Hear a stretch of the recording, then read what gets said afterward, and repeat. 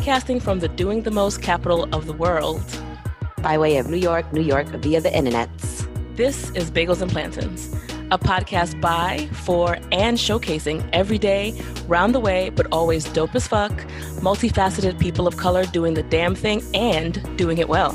Every week, we and our guests will be sharing the blueprint and the stories that explore the intersectionality of being Black, brown, bothered, and unbothered while thriving and navigating their passions, spaces, and communities. I'm your host, Deidre Edahan. And I am your host, Christina Torres. And here we go. So before we get into today's episode, I mean, if you've been living under a rock, you probably are maybe not familiar with this, but if you are trolling Instagram, Facebook, Twitter on the daily, you'll know that everybody and their mother is launching something. They're launching an online course. They're launching a business. People are just, literally rockets everywhere. And so our guest today is going to speak a little bit about what that means and how she helps many, many successful brands launch their businesses. So May K. Sang is a launch strategist, conversion copywriter, speaker, and coach. Whew, I'm exhausted already. Who helps purpose-driven entrepreneurs to discover their brand DNA in order to launch their signature courses. As a launch strategist, she's at the front lines during course launches from start to finish. Pair that with 5 years of coaching she has under her belt. She's able to dig deep and understand the true desires and fears of her clients to turn into empowering copy. To date, she has worked on multiple 5-figure launches with Tim Han, #1 Amazon bestseller and founder of the Success Insider, Peter Scott, founder of the Sales and Pro Academy, and Sebastian Bates, #1 Amazon bestseller and founder of the Warrior Academy, and many, many more. Okay, welcome to the pod.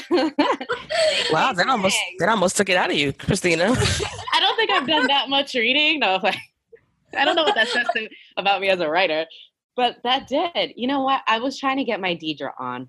I was trying to be as eloquent and as concise and as enunciate every word. And now I'm done. I was like, ooh.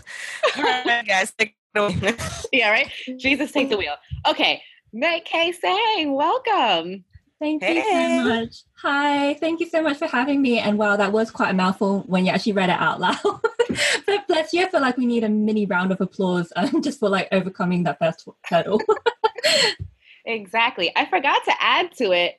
Starting today, you are an official podcaster. Welcome. Oh, yes, definitely. Yeah, I feel like I've just joined the cool kids table, launching a podcast and everything. So I'm so excited for that. So yeah, thank you. Yeah. To the fam. Yes. Welcome to the fam. So before we get going, why don't you give us a brief, let's start with what launching means, right? Like, what is it? What is launch? It's all over Instagram. It's all over Facebook. It's all over Twitter.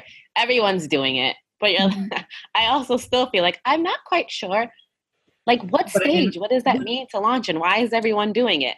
So I explain that, and then we'll get to how you got there, because it's a very interesting story. Alrighty. Yeah. I mean, launch is one of those words like success.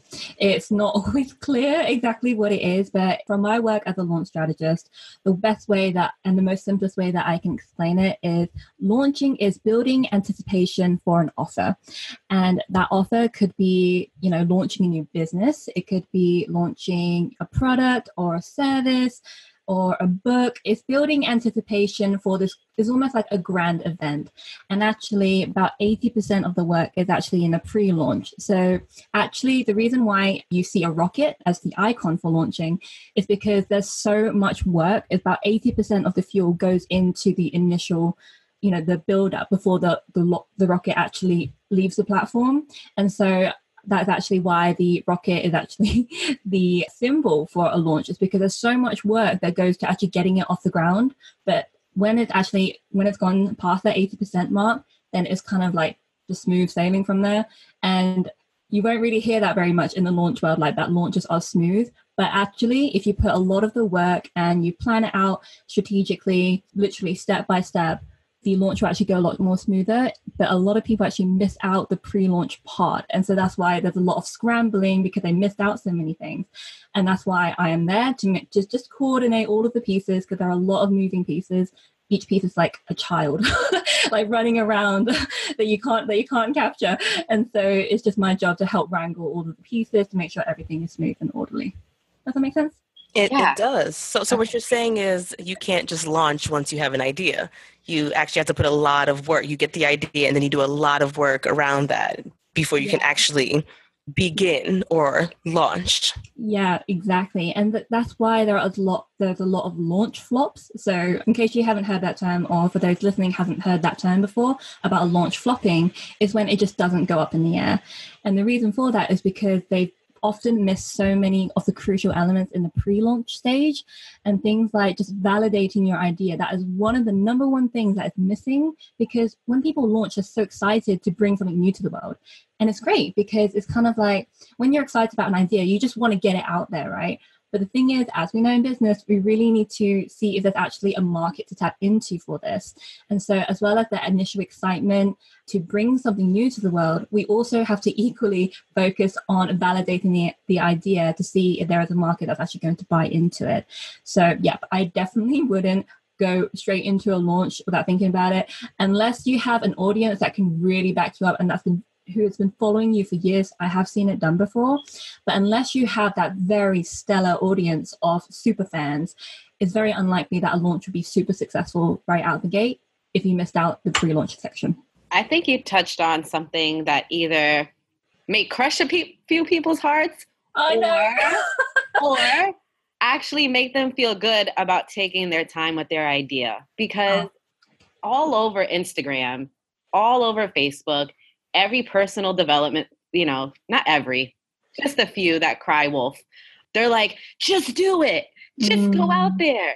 And you're like, yeah, but maybe not. Especially if, like you said, you don't have the super fans, you don't have the funding or the backing for it. You've never even launched anything before. I think Deidre can talk to attest to this. Even the biggest of the biggest corporations are not just like, well, maybe some are not just like mic dropping ideas. Like there's a lot of pre-work, and sometimes we scoff at corporations or bigger wigs for doing that. And we're like, just get the damn thing out already. But it's obviously completely necessary and can save you probably a lot of heartache and money going out. Yeah, that's the reason why I want to kind of bring this to light to more people, because I see in communities who are launching courses, for example, so many of them get so disappointed because they poured like hundreds, if not thousands of dollars into ads. And like that is so difficult. If you're doing your first launch, have an audience that's already warmed up. Don't just rely on Facebook ads to drive cold traffic to a webinar, for example, because that is going to be a lot more harder for you. It's literally like an uphill battle trying to accelerate this relationship with an audience that doesn't really know who you are. And so I can see the danger in why people take their time, because a lot of them can procrastinate, they can fall into perfectionism, they may be suffering imposter complex. There's so many things that's probably going through their mind, which is why there are some big wigs out there saying, just do it, don't think, just do, all of that kind of thing. Like, I get it while it's there. However, like, this is why I am coming on to the podcast today to just share the things that you can do for yourself to prevent as much as possible that feeling of failure, because some people don't get back up after they have fallen, and it can be really soul crushing if your launch fails. And so that's why I'm here to kind of educate the steps that are needed beforehand, just to ensure that you have a lot more, your chances are a lot bigger to succeed in a launch, whatever it is that you're doing. Great. So I want to take a little bit of a step back and just figure out, how did you become a launch strategist, and how did you get into this field, and how are you so versed in starting successful businesses in a sense? Well, how long do we have? Okay, I'm going to just like go back in time in my mind to kind of pinpoint exactly where it all comes from. And I'll tell you, it is not a smooth journey, but all of them in retrospect they were necessary things to happen to me in order to get to this point. So just think back to when you're a kid and adults would ask you, oh, what do you want to be when you grow up? And all my friends would say things, I want to be an astronaut, I want to be a supermodel. Like literally that's what they would say. I never had an answer. And I always thought that something was wrong with me. Maybe I didn't have a dream. And how awful, as a child to think like that. And so I never knew what I was actually good at. And so I just kind of kept coasting when I was a child. And then during my teenage years, I was really the type of girl who just did not fit into a crowd. I never did. Even when I actually tried, I just couldn't bring myself to talk about the latest X Factor show, because that was the big thing when I was a teenager.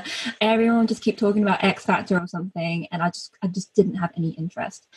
And then so naturally I had a smaller group of friends because I wasn't the popular type, and I was bullied and all of that stuff as well, and so that didn't really help. But what I found in that group of close-knit friends is that they always said the same thing to me, and that was, Maike, you're a really good listener. And I thought, well, I really like doing this. Maybe I could make something of it. And then I had my cousins who were studying psychology at the time, and they were just so generous with sharing what they were learning, and I just found myself so fascinated by it. And so I thought, okay, maybe this could be a thing for me. So I actually set my heart on wanting to become a counselor. So I studied psychology in my A-levels, and I got into my university, and I was so excited. But the first day, I kid you not, of university, my whole being, every fiber of my being just was screaming at me, telling me, Maike, this isn't for you. And seeing human beings as something to measure on a scale, whether it's if you're on this side of the scale, something is wrong with you, and if you're on the other side of the scale, something is also wrong with you. And I just couldn't bring myself to see humans that way. I felt like every one of us has such a unique thing to bring to the world, and I couldn't bear to see people like that. And so I felt really discouraged, actually, and I wanted to find another way to do this. And actually, in my second year of university, I was in a relationship, and it was great at the time for like the first few weeks, and then suddenly it slowly but surely crept into an abusive relationship without me realizing it. At first, it was an emotionally abusive one. Things like, oh, no, you can't go out with your friends, no, you can't see your mom, and all that kind of thing. And then actually it turned the worst that it could, and it turned into a sexually abusive one too. And after that was all said and done, I remember feeling like I didn't want to be here anymore. That's just like the rock bottom that I fell to. And then at one point it just came to me like, you know what? I deserve more than this. And no one is ever going to make me feel as if I can't do something. Mm. And so that is, to be honest, that was like 6 or 7 years ago. So you can probably guess my age from that. Now I'm doing the numbers. I don't know. You look really young. Yeah, you can never tell Asians. You really can't. Like we do have to. Yeah, right. They always say black don't crack, but there's something. Asians live forever. Oh, do you know we have? I think that's the Ali Wong's joke. Like black don't crack, but Asians live forever. Oh, you know what? Ours is Asians don't raisin. That's what it is. Nice. Yeah. That's what it is. Yeah. So yes, you can tell my age from this. So it was a long time coming, but yeah, that really just lit up a fire in me to really take control of my life, because up until then I let everybody else dictate what I wanted to do with my life. And I was like, no, you know what? I'm going to take control for once. And that's why I've been this way ever since. And around that time, as I was like re-empowering myself, I was taking care of my body really well. I was eating really healthily. I exercised a bit too much. But actually, the power of Facebook ads managed to target me very well, because as I was researching all of this nutrition stuff, I was targeted by this school. It's called the Institute of Integrative Nutrition. # not sponsored. But, but yeah, and then it just brought me into their world of holistic healing. So what I loved about it was that it wasn't just about diet, because it was health coaching, right? But it's just seeing the body as a whole, just seeing the human as a whole and as a unique individual. And I was like, oh my God, this is what I've been looking for. It's empowering the individual. And that was what was missing from my university degree. And so ever since then, I graduated from uni. So I've got a degree in psychology and everything. But I just really threw myself into this whole coaching thing. And it did evolve over time because I started off with helping people with emotional eating. And then I helped them with confidence because I realized that my clients, that's what they truly wanted. It was, to be more confident in themselves. And I thought that weight loss was the way. But then, I just pivoted to confidence coaching, then video marketing, because, I wanted to apply that confidence to something. So I wanted to help business owners to be more confident on video, because that was a medium that I was totally, I didn't have any resistance to really. And yeah, so that kind of brings me to how I got into coaching. And so at this point, you're thinking, okay, where's the whole launch thing coming in? And I shall tell you. So around this time, I was a classic coach that was great at coaching, but, didn't really have that many skills with the sales, right? Because it's a classic thing when you're good at your craft, but not so much with the sales and marketing. And so that's where I found myself. And so I discovered a mentor who just seemed to have everything together. And I joined his community, and he was running a contest at the time. And it was 7 days of overcoming your fears. And if you came first place, then you'd get 1 year of mentorship with him. And I was like, oh my God, I got to win this. And so I actually did.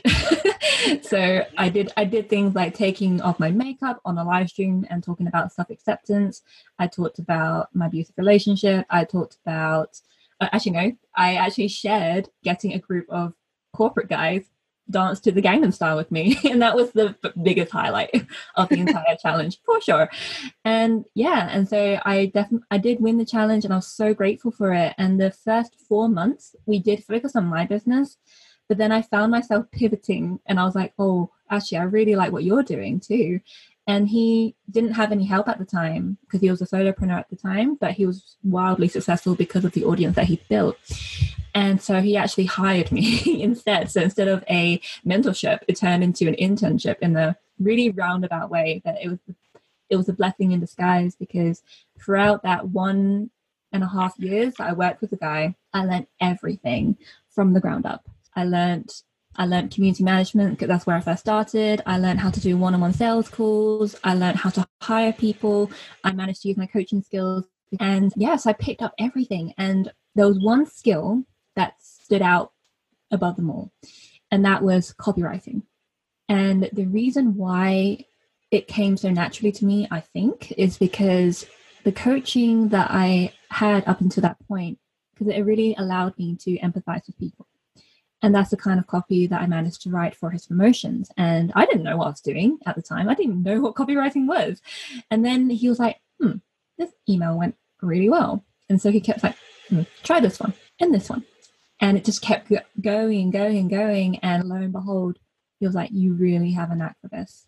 And when it came to this point, when I realized that I had been hiding, because think about it, when I first met the guy, I wanted to run my own successful coaching business, but I guess I fell into that trap of thinking like, I have a platform to leverage off now, so I guess it's okay to give up that dream. But a part of me just kept saying like, no, this is your time. You need to make something for yourself. And he saw it too, because when we had like this annual review, he just openly said to me, May, you are an entrepreneur, not an intrapreneur. And I think if you really gave it your all, you would have a very, very successful business. And so we made that mutual decision, to end our arrangement when I was working under his wing. And that's when I went solo. And during all of that time, when I picked up those, how do you pronounce it? Plethora? Plethora. Yeah, plethora, yes. When I picked up that plethora of skills, I was at the forefront. I was in the trenches for every single launch that he did. So everything from the ground up, I learned from scratch. And that was actually by doing. So it's literally like as if, when you know how to swim, you're in the shallow end, you're all good. But I feel like he just like plucked me up from the shallow end and threw me into the deep end. And I was like, oh my God, I can't do this. And he's like, no, you can swim. It's fine. It's just a different depth than you're used to. So I really thank that experience and him as well. He was a great mentor. And because of that, I had a very unique angle on launches because I learned them from the ground up, and I did it by doing, not by theory. It was by practice first.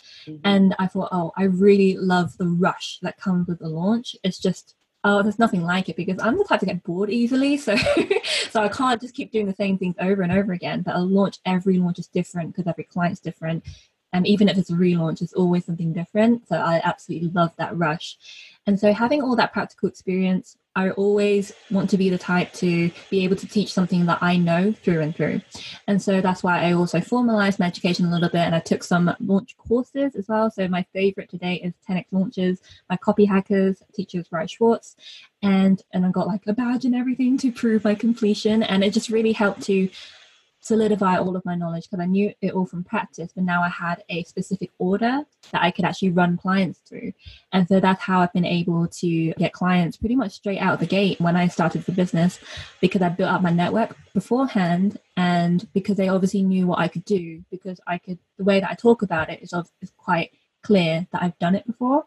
And I think that's how I've managed to make it pretty much. And and along the way, I keep refining my services based on what my clients tell me. And they keep saying the same thing, like, you know, you have a gift when it comes to strategy. And so that's why I pivoted from just doing launch copy, because I just used to write the copy. But now I coordinate the whole thing because I've done it before. And now I know how valuable strategy is. So it's like I lay out the framework and I help fill in the framework as well throughout the entire thing. So yeah. I like that. I want to backtrack about something you touched upon about like just how serendipitous, or just like how life just works out that way. I think what happens to a lot of us who are just starting out or starting something for ourselves, or even just looking for a new career or a new job, like sometimes we become too linear. We're like, we have to follow these steps to get to this place, right? And that's because what people tell us, that's how, you know, that's just how humans like to work, honestly. We like to know like what this step is next, and then after this step, and then after this step, then after this step. But what I like about your story is, I want to touch upon how important it is to invest in yourself and to invest in others, because I'm sure a lot of your personal development stuff wasn't free. I mean, I'm sure a lot of it was, but I'm also sure a lot of it wasn't. And talk about just like what it means to invest in yourself and invest in others. I'm also finding so much that I come across people who either I really, really want to work with, or they're just doing something that's so spectacular, you know, that I hire them to do something for me because it's not my area of genius.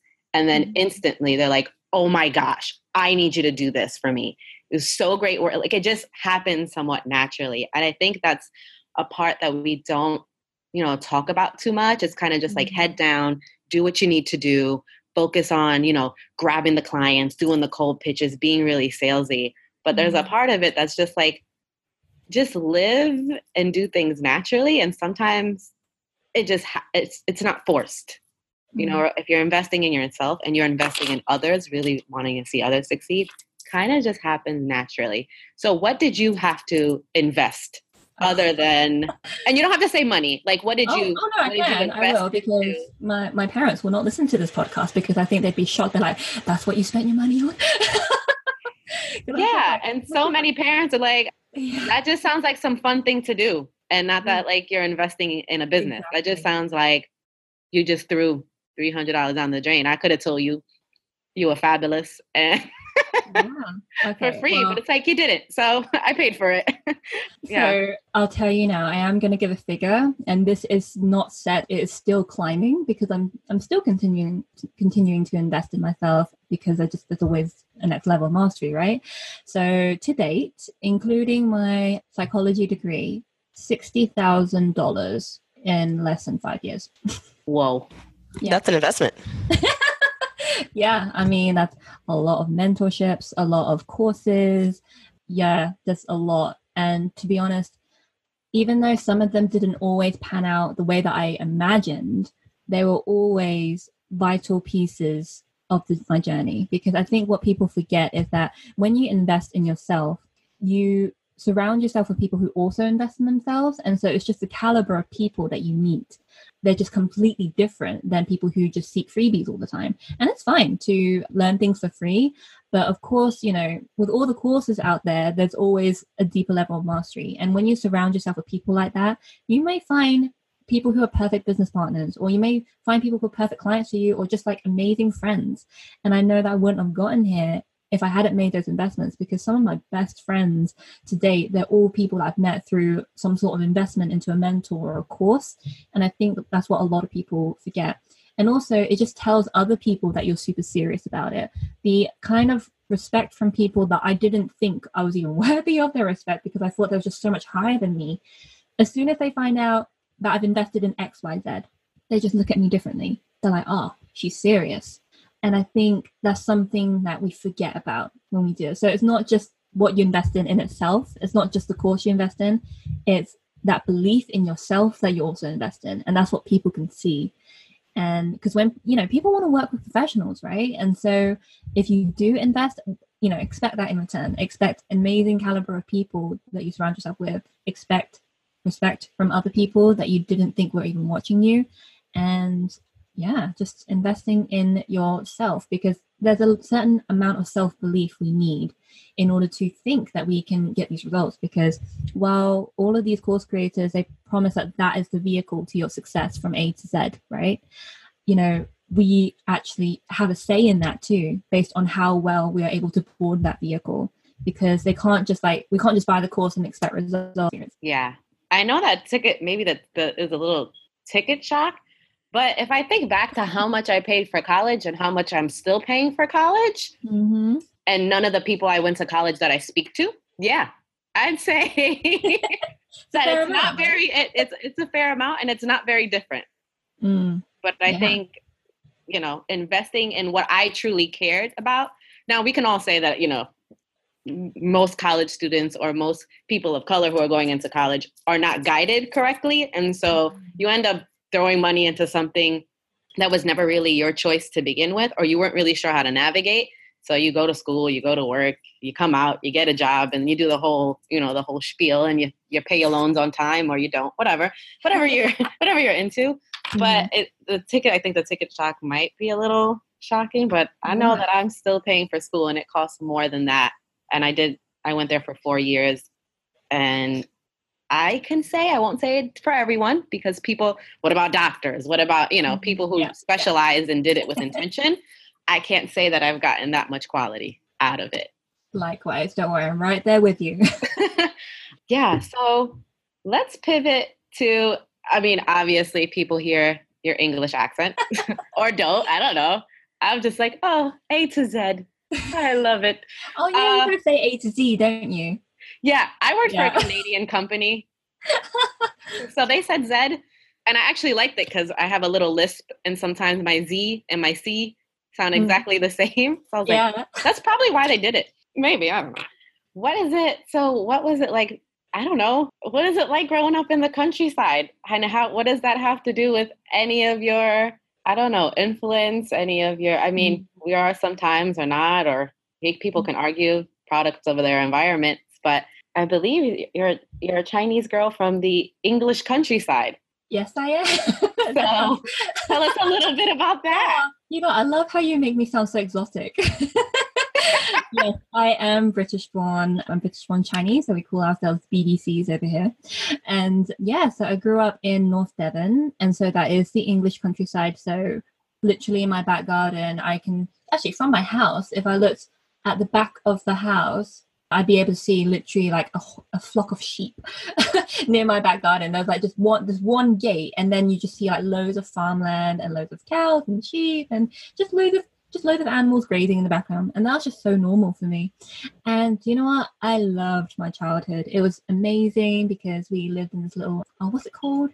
You know, when a street ends, is it called a cul-de-sac or something? Yeah, it could be we call it a dead end, but if fancier people call it a cul-de-sac.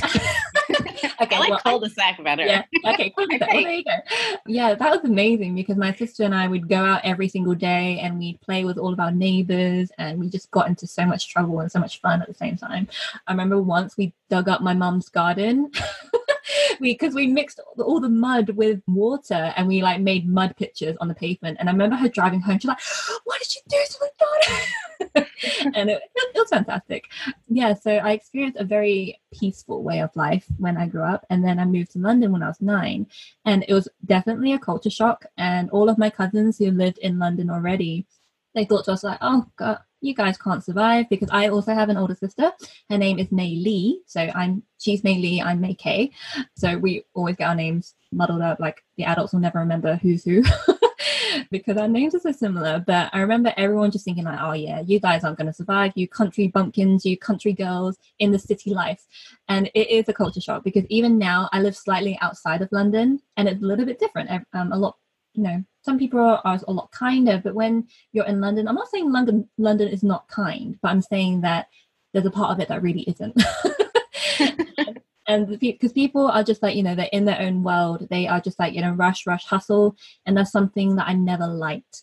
And that's why a part of me definitely wants to go back to live in the countryside when my future kids grow up. And I'm like, okay, you don't need mama anymore. It's cool. I'm going to go back to the country, make some pies and everything and have my own vegetable patch, all that. Yeah, so I think it was definitely the culture shock when I was young. But I think because I moved around a lot, it did make me quite resilient. So I would never really resisted change very much. After that, I did at first. I remember sending my mum letters saying like, "No, I don't want to move to London." But obviously we still moved anyway. But yeah, but after I moved to London and we moved a few more times around there after that, I think that's really helped actually to build my character, to realize that there is an impermanence to life. And I think that's a really good thing for us to know, is because I think there is this, there's this illusion of safety that we have. And I think we have that as a society, especially, for example, education. We're talking about education earlier, that we're taught from a young age, study hard in school, go to a university, get a job, as if it's that simple. But it's not for the most of us. It is the way for some people, but for the vast majority, it's not. And I think that really shocks a lot of people when they come out to the working world, because they realize, oh, everything is not as straightforward. And then they're unable to cope with that change because they've been, they've almost been brainwashed from a young age that that's how life is, but it's not. And so I think having this state of impermanence from my teenage years has really helped me to adjust and adapt a lot in business, because things change, things go wrong all the time. And I think it's just up to us to be able to handle that. And it's by understanding that there is no permanence in life in itself. And yeah. Oh, that got deep. I just realized. Yeah, I thought, okay, make it stop. That's what I was saying in my mind. Made me no, but I think that's a great message. And it's funny because there's no permanence in life. And you spoke about the fact that what really attracted you to the countryside and from your childhood was the fact that people took their time and didn't feel like they had to rush all the time. And so I see that parallel now in the launch strategist role that you play, in that, yes, everybody wants to, like, I have this great idea. I just want to like birth the baby and then let the world see the baby, in a sense. But the baby took a little bit of time to cook. Like, it's not, you're not just going to have like, you're not like, I have a baby and then the store just drops a baby on your doorstep. And it's the same thing with a business idea. It's like you have an idea and you've got to do a little bit of work before you fully launch successfully. So let's talk about the things that you see people do that that may kind of negatively affect their launch. Okay. Well, I think it's definitely something that I touched on at the beginning of this episode when we spoke about how people just rush. And, it's shocking how so many people, I'm like, I get it. They have that excitement. And again, a lot of people, they do things like launches, especially for courses, because they want to pivot from the one-to-one client work to a one-to-many format. And it's all re-recorded. So it's quote unquote passive income. But I think that's the problem. If people go into a launch with that energy, an energy to escape something as opposed to create something, that actually ripples throughout their launch. And you know how you feel that sense of, when there are people out there who are desperate for clients, even if they don't say it, you feel it from their energy. And it's something that, sometimes we can't always put our finger on it, what it is, but I think human beings are a lot more smarter than we give ourselves credit for, and we have that natural intuition to suss that out. So I think that's one of the things that definitely goes wrong, because the thing is, if you're doing it to escape, then you are, everything that you do, your work, how you run your launch, it's with that desperate energy. And so you can cut corners with how you do your process, and it's just to kind of like get it out there. And the thing is, your audience will feel that. And so if I'm going to flip the switch and say what you should do in a launch is definitely, again, have your idea. That's first and foremost. 2, validate that idea. Make sure that you speak to your audience and understand what it is they actually need, because you'll find there's often a mismatch between how you want to express something and how they want to receive it.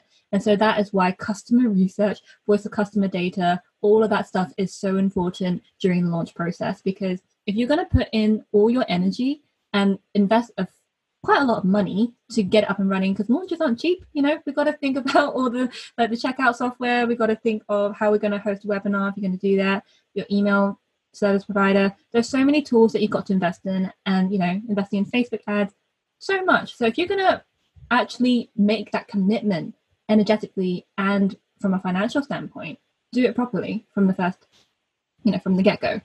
And yeah, it's going to be a huge amount is in the research, just even validating the idea and having a clear plan on how it's all going to work as well. Because what I found is, I'm working with a couple of clients, is they had some people who, everyone just wasn't on the same page. And so there was no major person coordinating the whole thing. People was speaking in different tones when they're like, the Facebook ad strategist will write different copy than the person who's doing social media, to the person who's writing the emails, to the person who's writing the sales page. There's a lot that needs to be taken into account beforehand. You need to know your key players if you're going to do this as well. And because you'd be surprised of how quickly a launch can fall apart if people just aren't meshing together, to work as a machine. So that's what I would say for sure. And it's so funny that you say that, because I feel like there's a sweet spot between waiting and preparing yourself for a launch and then maybe overthinking it and missing key opportunities, or waiting for perfection as opposed to launching when you have everything you need and growing as you go. So what are your thoughts about that sweet spot? When should you launch versus when should you kind of say, you know what, maybe I'm not ready? Or when can you even talk to yourself and say, maybe I'm waiting for something that isn't necessary? And how can you play a role in helping someone decide? That's a good point, actually. There is that sweet spot. And what I would say is, I hope I'm not like making this difficult for copywriters, because copywriters play a huge role in a launch, but they come right at the end when everything is set. And I'd say that the number one thing you must have dialed in, no matter what, is your audience. Because I'll tell you what, the mentor that I worked with, he was the person that I'm referring to with having a really dialed in audience. So because he had me as a copywriter at that point when I didn't even know what copy was, right? So the copy wasn't perfect because I didn't know, I was just kind of like going on a whim, and it seemed to work. But the point was that he wasn't ready to invest in a full-on copywriter for a launch yet. But the reason why he was able to kind of run with that is because his audience, they were already demanding what they wanted from him. And so, if you are thinking of like, is anyone going to even like buy my launch? You got to look at who is already interested in you. So how did your current clients find you? Are they talking about you? Are you known for one specific thing? So that is something that I definitely would say, something to think about. If you're even thinking about launching, just think like, am I like relatively well known in my industry for what I do? Because, building an audience quickly is possible, but it may not be as deep as you need them to be at the point when you open your cart. And so actually that's why I have launch validation strategy calls, because some people who want to launch, and I'm like, okay, speak to me. Let me see where you're at. Let me see if you've done your research on your customers. Have you done your competitor research? Do you have your own like unique flair on this particular area of the industry? Like we talk about that first to see if it's even worth launching yet. And I'm not saying like my word is the end all be all, but with my experience in launching, it does help to even just have another pair of eyes on your plan to see if you've actually missed out any crucial elements. But I'd say the number one thing is definitely your audience. your audience, then it's your offer, and then it's the copy. And those are the things in that order to take into account. Yeah, that makes a lot of sense. And when you say research, you mean actually talking to real people, right? Yeah. Not like Googling, seeing what Forbes is saying, seeing what Amazon is saying, like actually maybe having a few clients. I thought what you said was really interesting about like, I've had a few one-on-one clients and now I'm like, group. I don't want to do this anymore, group. But I'm guessing you have to get like, what's like the magic number? Or what do you say? Like, you haven't even had 10 clients yet. So come back to like, what's a good sample size? How many clients should someone have before they consider launching something? And then who's like, also we can speak to this next part. Like who's launching? Is everybody launching? Is there some people who like, no, I don't know if you need a launch. Maybe, I guess that would be the last question, but what's the number? What's the magic number before someone's like, oh man, what magic number validates it? Or what's the minimum? Like, like, don't come for May-K unless you have this number. Okay. I definitely feel that, well, first of all, obviously it's all relative because the number one thing that's most important, because for example, if you're going to be launching a course, you need social proof regardless. So you're probably thinking, but how do I have social proof if I haven't run it before? That is when your one-on-one clients come in. They are your proof that you know your stuff. And that is something that I called it something. Fluke to framework. Yeah, that's what I called it. So you need to know whether your results that you get for your clients, if it's a fluke or is it because of a framework that you may or may not be aware of yet. So, because the thing is, what if you just did something on a whim and it was based on the conditions of your client that created that success? But if you get great results over and over again because you're following a system, that's when you know that it's not a fluke. The results that you can get is actually a framework and just enough people who can toot your horn for you that you know what you're talking about. Because, yeah, that's what I would say. So I wouldn't say it's the end all be all. It's like, oh yeah, I've got 8 clients, 8 good clients, 8 clients who are tooting your horn over something that you want to be known for. Like that's a great place to start. Because if you had 15 clients and you hated all of them because you're doing anything and everything from them, then obviously you're not going to want to launch something if they are not saying the same consistent thing about you. Because people want that assurance if they're going to buy from you. If they're going to buy an online course, they want to know that you know your stuff, right? And so, yeah. So not necessarily a magic number, but definitely the result that is what you're looking for. Make sure it's not a fluke, make sure it's a framework, and you know that by the consistent feedback and testimonials or case studies that you're getting from your one-on-one clients. From there, you should have the confidence to know that you have something that's worth sharing. I like that, fluke or framework. Yeah. Oh, so is launching only like who's launching? This is where I get so confused. Because can a dentist launch? Can I don't know, can a restaurant, well, obviously a restaurant can launch, right? If you have people subscribing to like your fun menu stuff, or you have, the New York Times has like given you stellar reviews. I mean, you have, some type of social proof, but who shouldn't be coming, or can anyone hire a launch strategist? I think you touched upon it in the beginning, but like who needs a launch strategist? Who doesn't need a launch strategist? Right. So first of all, I think in a broad sense, anyone can launch, but it doesn't mean everybody should. Okay. And I think because the word launch is very broad, because there are many different launches. I just want to put it out there. The kind of launches that I do are online courses, online group programs.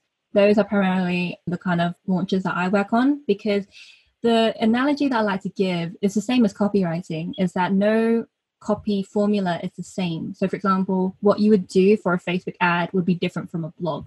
So the way I like to think that, I'm going to bring in my baking background because quick tangent, I did want to become a pastry chef at one point and I got really good at baking. And what was fascinating to me is that it was all under the guise of baking. Like a cake is considered a baked good, but so is a cookie. However, the methods that we use and the ingredients that we use to create them are very different things, even though they're both classed as baked goods. And it's the same for a launch. So a cookie launch is different from a muffin launch, and it's different from a chocolate fudge cake launch. You know what I mean? Yeah. So I'm not sure, I'm sure there are launch strategies specifically for restaurant launches, but you want to know if there is one that's specifically for the kind of launch you want to do. So, for example, I've done book launches before. They worked well, but I found that it's not really my cup of tea. Like, I love doing online course launches and program launches. So that's why I make it clear for people who want to work with me that those are the launches I primarily work on, and webinar-based launches as well. So mine is very specific on who I help, because I feel it's almost irresponsible if I say that, oh yeah, and I can help you launch anything. And who loves a generalist? Not very many people. People want specialists, right? So if you had a problem with your ear, you want to go to an ear specialist, right? Not just a general GP. So I feel like I'm bashing on doctors. I'm sorry, doctors who are listening to this, if there are any. I know. I keep trying to get dentists to launch. I don't know why I'm saying dentists. But you're like, no, doctors, not for me. Got it. Okay, that makes sense. So that would be someone, maybe you're shopping for launch strategists. So that's maybe like one thing you should definitely be careful about. Like, has this person proven time and time again that they have helped people in your particular niche? Like, and don't feel bad about, they may have gotten great results for someone else, but those were probably specifically book launches. And so they need to maybe look for a book launch strategist, or if they want someone who's known for like you said, online webinar coaching type of launch strategist, they need to look for that launch strategist, like not just taking it for face value that this person has expertise, but do they have expertise in doing, maybe even down to working with the type of people. Like I'm sure you've worked from small, medium to big, or maybe at this point in your career, it's only medium and big, or maybe now at this point in your career, it's only big. Like there's budgets, there's a lot of things to consider, I guess, when you're trying to pick who to work with.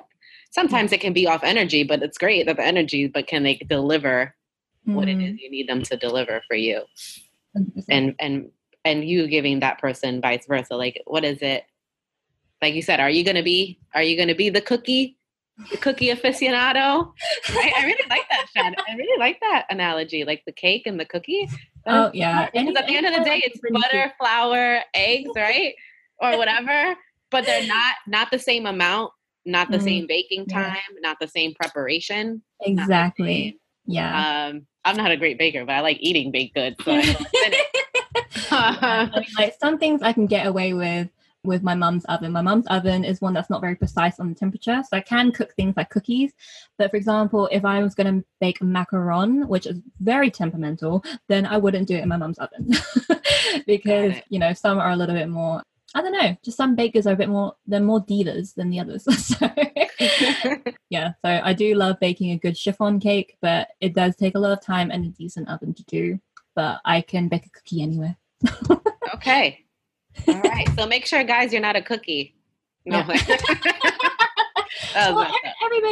got to start as a cookie. Okay? Yeah, and I think that's something that's really important. That I think, like, yes, I love helping people to launch their courses, but I feel that there is a necessary evil that we all need to go through, and that is the rite of passage of doing it on your own.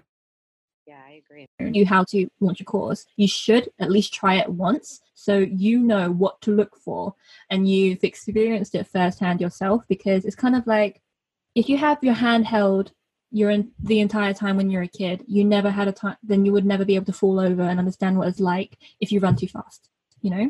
And I feel that that's what a launch strategist is somebody who does hold your hand, because I hold my client's hand and I want to make sure everything's all good. And I want to let them know every step of the way, like, hey, we're in this together, we're a team. But I feel that it is a rite of passage that I think that most people should go through, unless they have the budget to hire someone straight out of the bat. That's cool. But for first-time launches, if they have a system that they've learned from somebody already, they should at least try it, and then they will kind of take away what it is that they needed help with, because you don't know what you don't know. And so unless you kind of go all in, getting ready, without knee pads, without shin pads, and you're just going for it, and if you fall over, then you fall over, but you get back up knowing how to run better next time. And I say that because I played a lot outside when I was little. I had a lot of injuries, so I knew how to play with my rollerblades a lot better, because I knew how to position my feet and everything like that. I try my best with my analogies, but they You've don't got always great analogies. I mean, the running, the cake, the cookie. Yeah, I think the cookies are the best ones. So when it comes to baked goods, work that into your. You need to work that into you. You might already have it in there, but I think you need to work it into your branding. Oh yeah, I think I put it a little bit on my about page. I'm like, yeah, this is my. To be honest, I think I mentioned that during my podcast launch for the community that we're both in, that I have this distant dream in the future to actually open up my own cafe, because I can't silence this love that I have for baking, and that I just want to create that really zen-like environment when people just enjoy their cup of tea. Maybe I'll have one of those cafes without Wi-Fi. I'm like, no, you enjoy the time here. You don't Instagram it. Like, I do have that distant dream. So when my kids grow up, they know mama's got her own cafe. So yeah, I feel like, that's probably like a dream for when I'm like, I don't know, 40, 50. We like that stuff around here. We like multi-passionate. We also like food, and we love carbs. Yeah. Oh yeah. I eat everything. So when people assume for some reason that I'm a vegetarian, I'm like, okay, like I like vegetarian food. I don't mind it. I eat everything. I've never heard of food profiling, but that may be a thing. You know what? That happens to me all the time. And maybe Deidre, we can speak to it or not. Like, Deidre makes fun of me as a Puerto Rican woman. I don't like rice and beans. Like, it's crazy. I don't understand it. Oh my God. I do not understand. It's not my face. I know. Asian people get mad at me all the time. They're like, what? Rightfully so. They're like, we brought you this rice. All right, I understand. I get it. It's not that I hate it. I don't hate it. It's not my side of choice.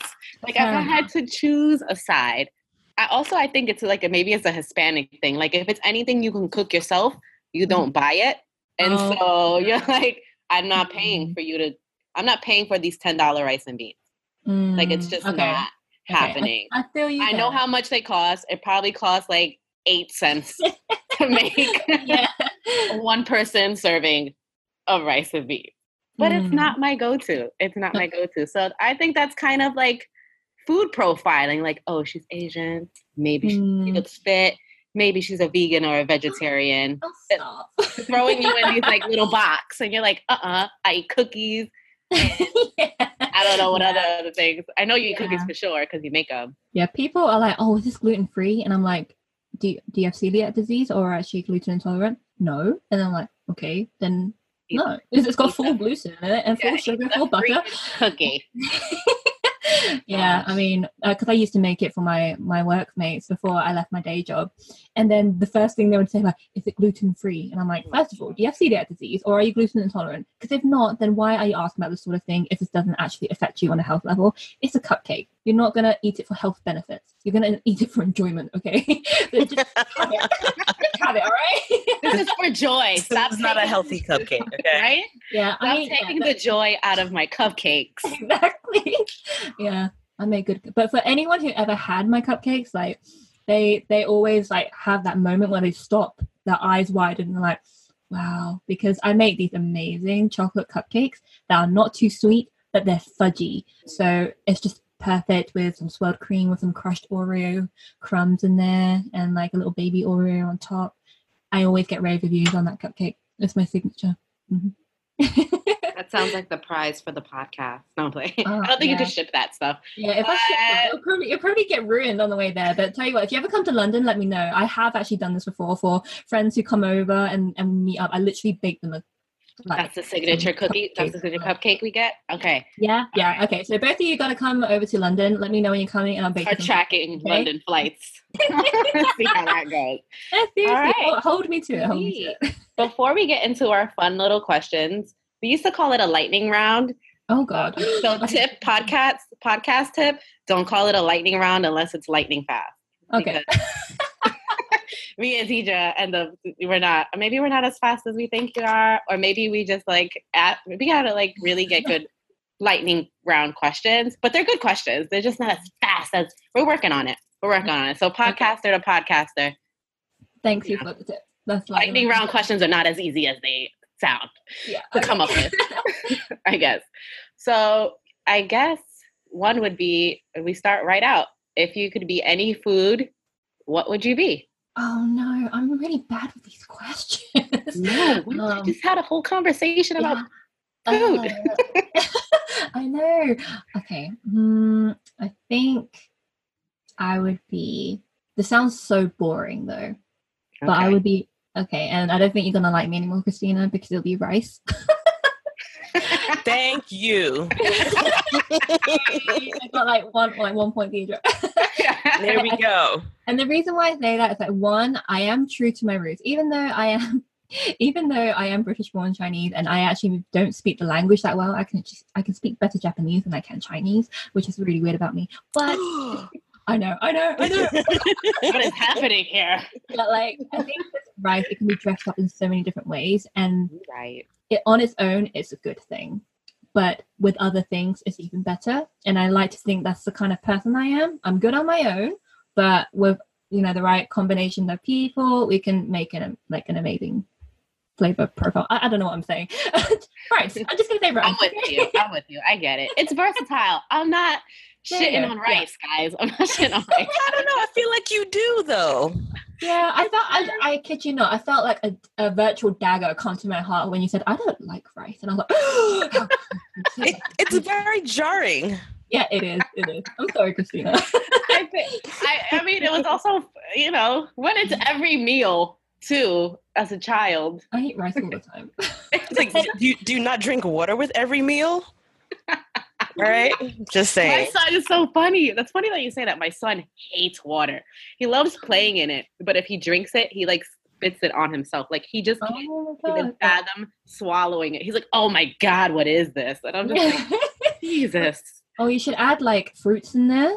Yeah. Like his favorite fruits, like berries and oranges and mint. Cucumber is really nice. It's very refreshing.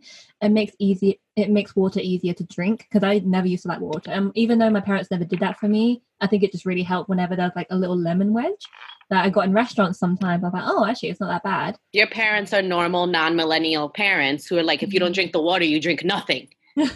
I'm like, oh my God, well, what can I do to make this water more palatable for you? So annoying. I annoy myself. Okay, anyway.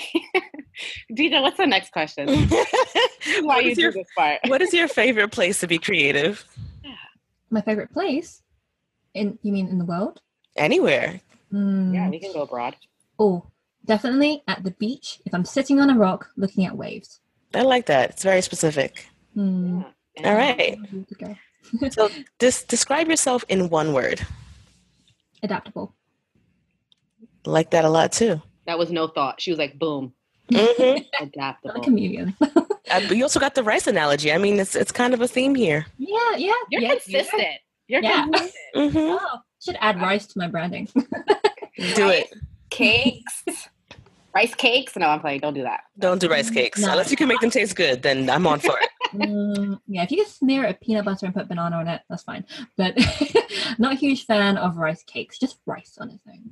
Got you. And the last question is, what is one thing that you want the BNP listeners to know about you? It could be anything. It could be fun. It could be weird. It could be business oriented. Like anything. Oh, that's actually a really hard question. I'm going to ask my future guests these questions too. And I want to see if they stumble like I am because it's quite embarrassing. Oh, you're not alone. Don't you worry. That's why there were supposed to be rapid fire questions, and I think they're just like they're too deep. Maybe like pop quiz. Maybe that's what they are. It should be a pop quiz instead. I feel like I should have studied for this, but like I'm proud to have answered at least one. What is the one thing I'd want them to know about me? I don't know. I feel like... What's the one thing... Okay, you said you wanted to give us... I think you touched upon... I hope you were able to touch upon everything you wanted to tell us about launching. What's the one thing that you want, good or bad, that you want our listeners to know about launching their idea? Okay. I'm sorry, guys. Marketing. And H to H stands for heart to heart, human to human. So remember that no matter whatever it is you're launching to human beings. So treat them like one. They're not just numbers. On your screen, they are a human being with real hopes and dreams and fears, just like you. So anytime you're launching anything in your business, or even just running your business, just remember that behind the screen, behind every single email, behind every like and comment is a real human being. So treat them like one. That's what I would say. That's dope. Those are great parting words. Thank you for tuning in to Bagels and Plantains with your girls Deidre and Christina. If you like the flavor we're kicking in your ear and want to know more about upcoming guests, follow us on the gram at Bagels and Plantains. If you want to show us even more love, then don't forget to leave us a review on iTunes or drop a little of that coin into the support bucket at our Patreon link below in our show notes, so we can keep bringing you the latest and the greatest. Thank you again for tuning in.